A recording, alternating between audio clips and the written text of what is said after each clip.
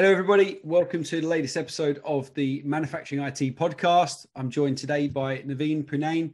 Naveen is the CEO and president of iBaseT. Welcome to the podcast, Naveen. Thanks, Daniel. Glad to be here. Glad to talk about what we're so passionate about, MES. Yeah, no, definitely, Naveen. And look, great to have you on the podcast. I know you said you've had a busy week, and no doubt president and CEO, it's a full-on role. But for those of you who don't know, who are iBaseT? Maybe you can kind of start there, Naveen. Sure. So our company has been around for 30 years now. So MES is nothing new to the industry. It's been around for a while, but really where we started is our main goal is to help customers simplify how they build and maintain their products. So from the early founders, company was actually founded by my father in 1986, Wow. Turned into a software company in 1995. But the vision has always been around leveraging technology to solve fundamental manufacturing, quality, and sustainment problems. So our customers are using our leading platform, Solumina, to manage their production and sustainment operations through process control, automate engineering change, and really to leverage data to effectively build products right the first time. So when you think about it, our customers are building an F-35 jet or a combustion rocket or a satellite or a turbine or a heavy industrial equipment. And when you think about it, it's thousands of parts, hundreds and thousands of people, global work centers, distributed supply chain, and how do you really orchestrate all these various facets of a business to get a product out quickly, effectively, and with high quality. Yeah, no, it makes a lot of sense. And that leads on to the kind of first question, Naveen, really kind of which industries do iBaseT specialize in, and kind of where is your kind of main industry base? Sure. So we really got our start in aerospace and defense. So on the C-17 program with McDonnell Douglas and then Boeing. So really our pedigree and DNA came from aerospace and defense. But as we were working with these companies, we've really branched out just from aerospace. So really we call it, in broader context, complex discrete manufacturers. Nice. So anyone that's producing a highly complex asset, they have the same sets of problems in order to get this product out the door. As I talked about, the complexity is with managing all the people, parts, machines, operations, and really controlling that process. So if you're building a turbine, let's say, or you're building capital equipment like a Caterpillar equipment or John Deere, or a power generator or transformer, what you often see is there's a lot of change and a lot of complexity. You may have a lot of different suppliers, and what they need is to really leverage technology to, one, go digital, so to be able to put data into a system. And really, we've architected a system that knows how to move data around effectively, so you can deliver the right information to the right person at the right time and get that product out the door. So what are those industries? Well, heavy industrial, shipbuilding, obviously aerospace and defense, medical device equipment, complex electronics. So those are the types of customers we work with. No, really good insight there. I appreciate it, Naveen. And I guess from my side, obviously, I've been involved in MES and from a recruitment perspective for 7 or 8 years. And I guess where my client base and where my time is being spent is in that kind of regulated manufacturing, pharma, biotech, med device a little bit. So I guess on a kind of Venn diagram, I'm over this side and iBaseT here a little bit over that side. And I guess where we kind of meet in the middle is the fact that we kind of both work within that MES space. And how have you seen the kind of market change over the last, 10, 15 years that you've been involved with iBaseT, Naveen? Sure. So, I think you make a good point there. There's a lot of different MES solutions out there, and they come from different industries, or they fit different industries, right? So you're going to see sometimes different MES solutions for automobile versus for pharma versus for food and process manufacturing. Obviously, we're more focused around complex discrete manufacturing. But, one thing that we're seeing with the MES market is we really see that it's finally receiving the credit and importance that it deserves. So a lot of time and effort. I know. Yeah. We have a colleague who likes to say he's been banging his head against the wall talking about the value of MES, that he now has a flat forehead. It's one of those things that it's been around for a while, right? So we've been around since the 90s with our product, maybe not as big as it is today and has the robust capabilities as it does today, but it's been around for a while. And really, I think back then, it was really more the visionaries and the people who were the pioneers who could actually see a better future, right? I'm doing things on paper, or I'm doing things in pinpoint solutions. They said, hey, we need to consolidate this. We need a enterprise-wide solution that's going to manage that workflow all the way from concept. How do I take engineering data? How do I put that in a way that's digestible in manufacturing? And then how do I push this out into the value chain? So I think what you're seeing now is with COVID and COVID hitting, it's really accelerated digital transformation in companies across the globe. So this is not just the US. We're seeing it in EMEA. We're seeing it in Asia Pac. Companies have a greater focus. And actually, you're starting to see new titles coming out. So it's no longer a CIO that's at a company looking to make these decisions, but you might actually have a company that has multiple CIOs across different business units. And then you may have an overarching chief digital officer who's thinking about, how do I pull all the business units together? How do I pull engineering and design and manufacturing together, and my supply chain? So there's now this greater focus, I think, towards digital transformation, but more importantly, how do I incorporate all these various parts of an organization?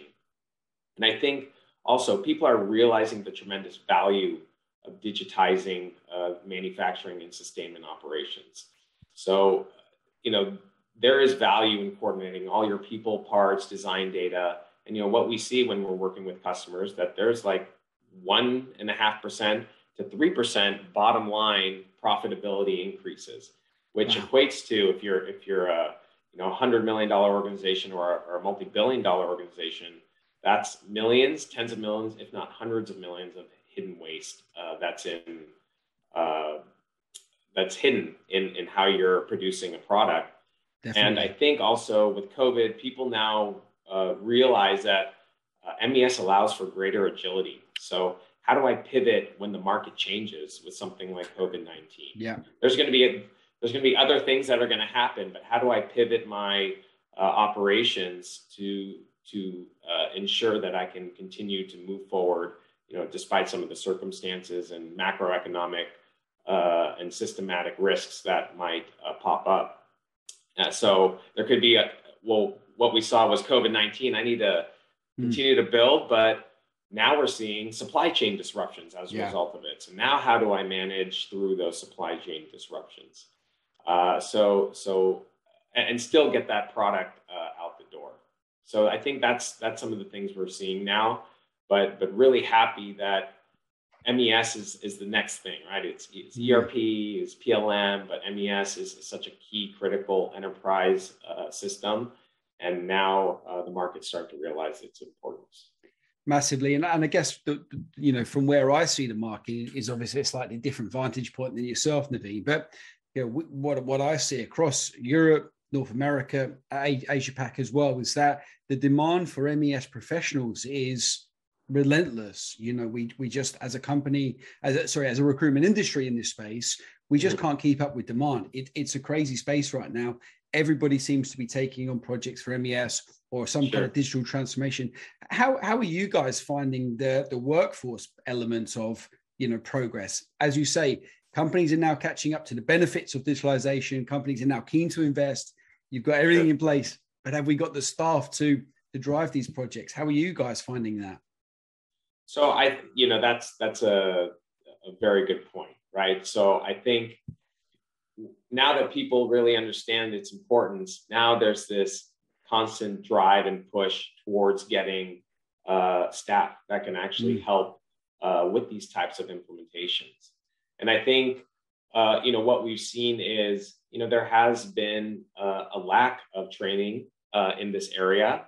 And so you're starting to see companies struggle, right, to find the right people and to get the right people. So I think it's really important now that we have an ability to train this next generation. And that's going to come from universities. Like, we work with Purdue University. We also work with MTC in the UK. How do we start creating programs and create a growth mechanism to start to build that workforce so they can come out of college and go straight into these great jobs, which we need, right? Because at the end of the day, we need to get these products out. And some of these products are critical to our success as humankind, right? These are highly innovative products that drives us into the future. So I think there needs to be a greater focus here on the education and getting people up to speed. But what you're also seeing is there's other organizations that understand MES. So it might just be us. We bring people in, we train them. If you know manufacturing, we can teach you MES, right? Yeah. It's not complicated there. And we're seeing that even with other system integrators and people who are trying to build these books of business, create those programs to get these people in to these companies. Well, what I was going to add on that, Naveen, is really an interesting one, because when I speak to manufacturers who are looking to hire people for their MES projects, they're keen for them to have that manufacturing background, understand that side of things. But then when I speak to software companies like, iBase-T or other companies, do you want people to have the software skills and then you teach them manufacturing, or would you rather them the manufacturing and you teach them the MES skills? Which side of the coin would you say you were at? Sure. I think you make a good point. I think you need a little bit of both. So we're a software company, which means, we do need people who understand the technology and they understand the language of what it takes to build. They need to understand things like product management. How do you put the right things in the solution to get out there? But then you also need the domain expertise, right? And what we find is we have to definitely work with these manufacturers because they've been doing things a certain way. So they've been doing it on paper. They've been using Excel spreadsheets, but now you have to change their mind and really have them rethink how to re-engineer their processes for the future. So it's a whole different ballgame there. And sometimes bringing someone from manufacturing who only knows the old way of doing things and not the new way doesn't always help as well. So I think you start to look at that next generation, they all want digital solutions. So they're all hungry for it.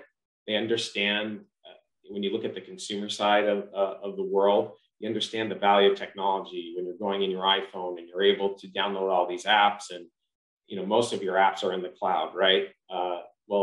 All software is starting to move in that direction. So I think it's a combination of both. You have to be able to find the resources that understand the technology, but you have to find those who have some understanding of the domain expertise, but really understand the value of digital, because they're going to be the ones that you put in your own program.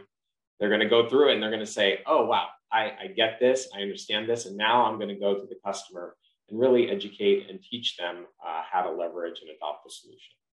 Yeah, no, I think that makes sense. And from our side, it's always the question we're always looking to find the answer to with our clients is, where can we make the compromises? Because as far as I understand, there's no formal education around MES. It's hard to get the latest, Gen Z or whatever the term is now for people entering the workforce to get that manufacturing experience, because do many youngsters want to move into manufacturing? Is it sexy enough? I'm not sure. But from a digitalization perspective, who doesn't have an iPhone or an iPad or something along those lines? So it's about educating that generation into the benefits of supply chain or manufacturing process. And just to add on that point, that's super important, because if you're not doing this, if you're not investing in the technology as a manufacturer, you're not going to be able to hire this next generation. That's very critical when you start to think about the next 10 years. You have to hire these millennials and Gen Zers and people who are familiar with these types of technologies. That's what excites them. That's what's going to bring them in. And we've talked to some manufacturers and who are looking at how they've done things. It's still on paper, it's still in Excel, and these new people come in saying, what's going on? This is like living in the dark ages, and they want to move on to the next thing. Even though it is really exciting, these products are fantastic, but you still have to merge technology in there and make sure that you're appealing to that next generation. And I think the industry that you mentioned, obviously discrete, complex, or complex discrete and manufacturing, a lot of those kind of aerospace or automobile companies that are operating there must have also net carbon footprint or whatever the term is to reducing their carbon footprint. So Gen Z coming in is going to be really interested in understanding their kind of green policies and understanding how they're impacting the environment as well. And that's important. I think you're starting to see, I think we were just talking earlier, right? The UK is at record heats. We're experiencing record heat over here. So the world is changing. So we have to just be more focused and more careful about, how we're manufacturing or what we're doing and what are the steps we're taking towards sustainability initiatives, right? Digital is one of those things that allows you to do that. And actually, when you think beyond it, so having a digital system, gets you out of paper, gets you out of the things that create that carbon footprint. And everyone wants to be net zero, right? How do I be a very sustainable organization? Digitalization is absolutely key to doing that. And then when you think about, as I talked about, when you're manufacturing, if you have all this waste, if you're building something, you don't build it right, and you have to scrap it and rework it, you're just creating and adding to that carbon footprint. So how do you be as efficient getting those products out the door? And really, when you start to think about it too, in our world, customers are changing their products all the time, right? They want to continuously build it better, build it faster, but innovation is a key component of that. So you start to think of, hey, I have an engine, but I really want to turn that into an electric engine, which is going to help us in the future. But there's so many steps I have to start thinking about and reiterating and redesigning and re-engineering. But how do you make that very efficient? You need these digital systems that really help you manage that process so you can get the product out the door without spending a ton of money on waste and rework and things that are going to leave a heavy carbon footprint. So I think if you have a sustainability initiative, MES falls right into that and digital transformation. No, definitely. And that kind of speed to value also is a huge point for manufacturers at the moment, isn't it? As I know we mentioned COVID earlier, but in terms of now being able to have a digital workforce as well, who don't need to necessarily be on the shop floor per se all the time, I guess you can increase that time to value with production. And again, that goes to sustainability as well. Yeah, very good point. Because we're a global workforce now. And if we can do work, and just, a quick story, we have a prospect that we were working with, and they had to they're managing their supply chain. But the way that they're managing their supply chain is they're taking somebody, putting them on a plane, sending them out, manually inspecting a supplier. What are you doing? How are you doing it? Now he's staying in the hotel. He's increasing his carbon footprint, so to speak. And did he really have to fly there when you can actually manage this remotely with the right digital system, working collaboratively with the customer? So it's just, that's the old way of doing things. And as you start to think about, I talk about digital, but even cloud, right? Cloud adoption, it's allowing for greater collaboration. You're able to have an ecosystem and a workspace that you can work really well together. I think that's where things are moving towards now, and that's only going to be better, for the environment. I mean, it's a really interesting point you make about that kind of potential client you were looking at. And I guess from our side and what we're seeing in the market now is that in this post-COVID era, most candidates now we're working with don't want to travel either. They don't want to jump on the plane to fly somewhere for meetings. And what we're seeing is the companies that are hiring, that are stealing the competitive edge, are the ones that are now really kind of driving those online meetings and driving the kind of less face-to-face meetings. And that's going to increase adoption for staff joining the business as well, and that kind of side of things. Yeah, definitely we're a global environment now. Yeah. It's going to be a hybrid work environment. I think for the future, right? People will realize that in this type of environment, we can work like this. And once again, you see the power of Zoom and Teams and the ability to collaborate. The same goes for how you collaborate with a supplier, right?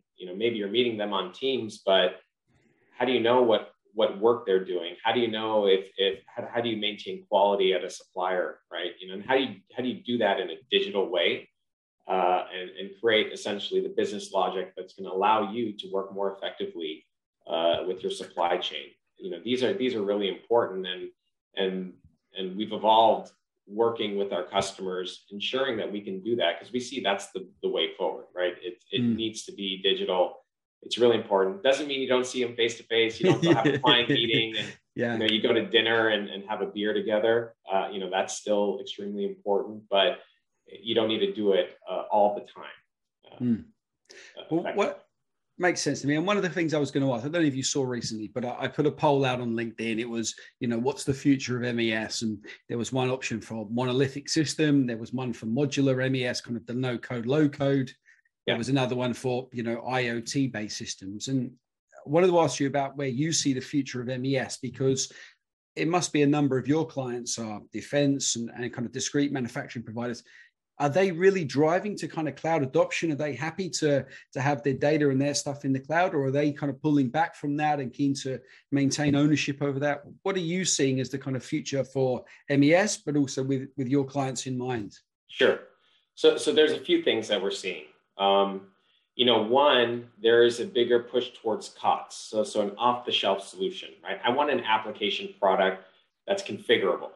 When you look at MES, it's been very customized, right? So a lot of people have either, brought in people to customize code, or a lot of the solutions out there, they have a base capability with a lot of code that's built on top. What that means is there's a lot of technical debt that starts to accumulate. And oftentimes it might only be one or two people that know what was in there and what was coded. And so that doesn't bode well for scale, right? Especially if they win the lottery and then they're out of there, right? So what you do see is this push towards an off-the-shelf solution, an out-of-the-box solution. And when you look at something like Salesforce, right, they have the business logic, they have the capabilities, and it's configurable. So I configure it to my process. That's how we view the world of MES as well, right? Okay. We want to make sure that we have that business logic and capability, but we also build in the flexibility of how you build your process, execute through the process, the data that you're collecting. You need to define it for your work environment. So that's where a lot of focus has been for us. I think, and other MES providers as well. I think that's where the focus is going to be, for those other companies as well, and for the market. Also, I think what's important is when you start thinking about MES, it's the partner ecosystem. So it's really not about just one product or company. So, okay, I've chosen iBaseT to deliver their Solumina platform. Great, but I want to integrate to my PLM system, whether it's Windchill or Teamcenter. How do I integrate and leverage all that great data that's coming from PLM? How do I integrate to ERP and make sure that I'm connected to SAP or, Infor-LN or a Deltek or, any IFS, any number of solutions that are out there, make sure that I'm coordinating effectively. So what you're seeing now is this concept of digital thread is becoming more prevalent, which means I want all my systems to work collaboratively. And so architecting a solution that can do those handshakes with other systems. So, we're open APIs. APIs is, the future. So we can make sure that you have a great base system, but you can create these connections without breaking anything. It doesn't require a bunch of custom code. And it's also not just, MES. It's once again, it's those other products that you're putting in, because IoT, right?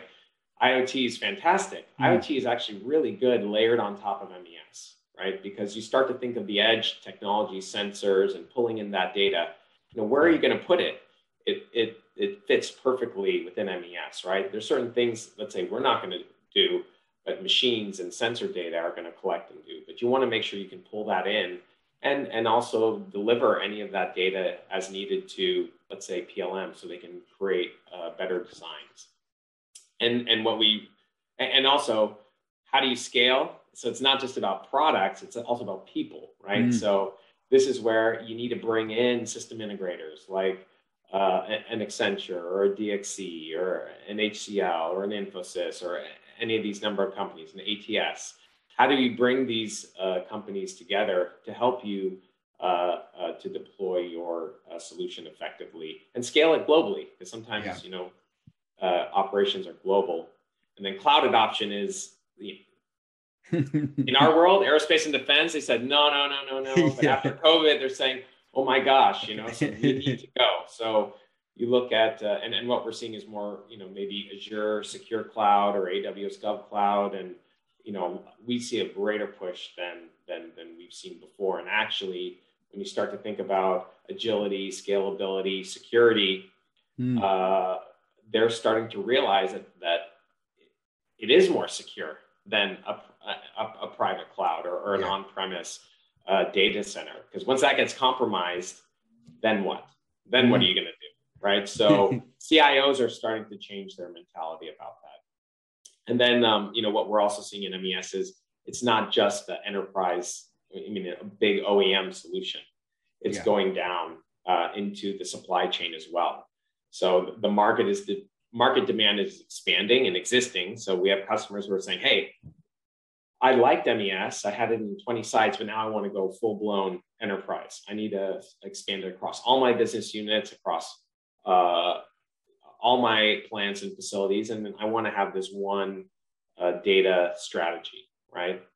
And then you're starting to see supply chain, right? So you think an OEM might have thousands of suppliers, but they're so critical on those suppliers to supply the components. So now they're saying, hey, you guys need to get your act together. You guys need to invest in a digital system.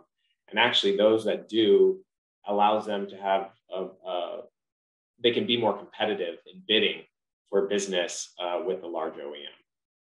Oh, it's a really interesting insight you give, Naveen, and I really appreciate you speaking candidly there and really kind of opening up on what you're seeing and some of the different thoughts that you have on that space. It's really interesting to share this.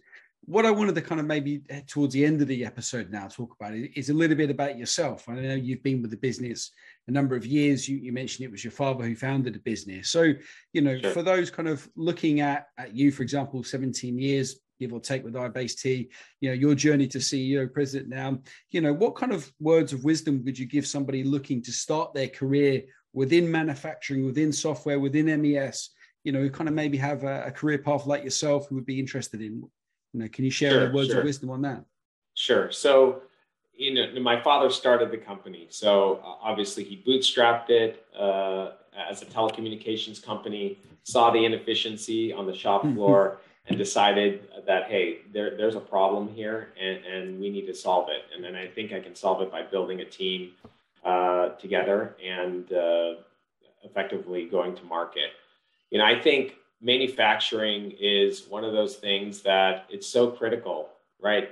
You need manufacturing to build products. And it can be extremely exciting, right? So some people might not understand, but when you get to work with amazing companies like a Virgin Orbit, that was a pre-revenue company.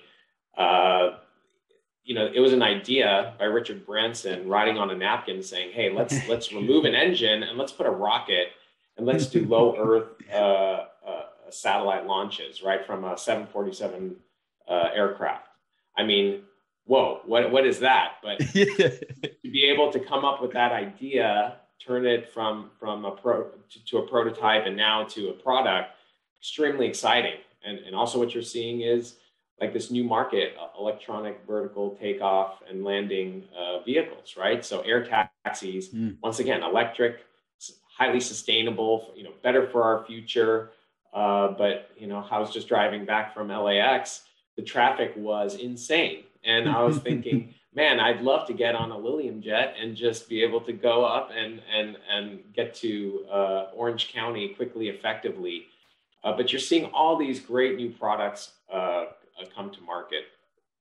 Electrification is just, you know, one of those key things that are happening. So I think And then for me, I came in out of college, worked with the company, learned about the business.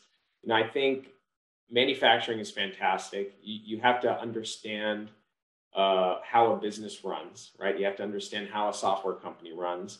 So in my case, I even worked in QA, I worked in IT, I worked in marketing, I worked in sales, before I eventually became CEO, right? I had to understand the business. How does it function? What are those decisions you need to make to eventually assume a role like a CEO position?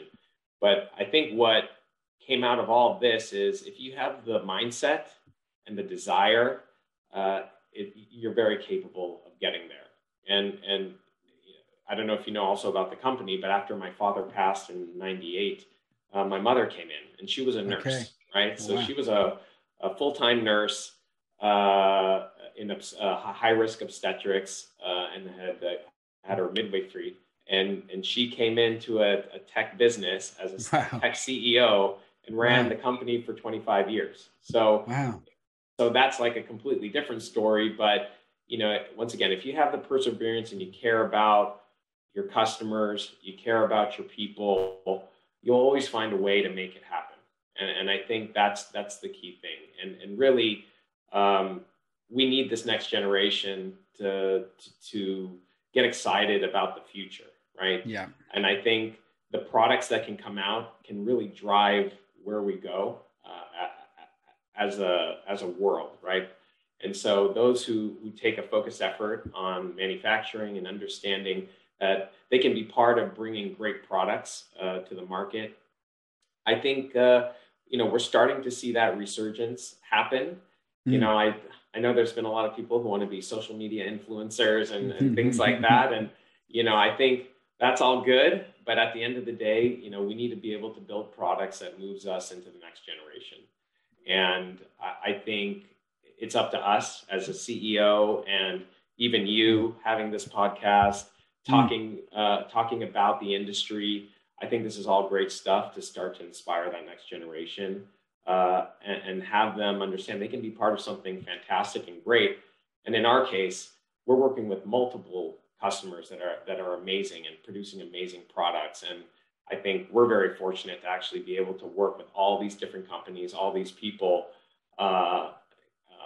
and really get exposed to how the world is changing one product at a time. I think that's a great way to finish the podcast. I think it's a really good point you make. And I guess this is one of the really exciting things that I see is that, we're really at the vanguard of the future of manufacturing, and that's across different industries, different products, different, evolutions of technology. So it's just a fascinating space to be in. But I appreciate you're a busy guy. So thanks so much for joining me. Appreciate your time. Thanks, Dan. I appreciate what you do, and I appreciate you highlighting, the importance of MES. And I think you're going to be pretty busy coming the next 3 to 5 years. So I hope so. Keep it up. All right. Thank you. Cheers, Naveen. Thank Bye. You.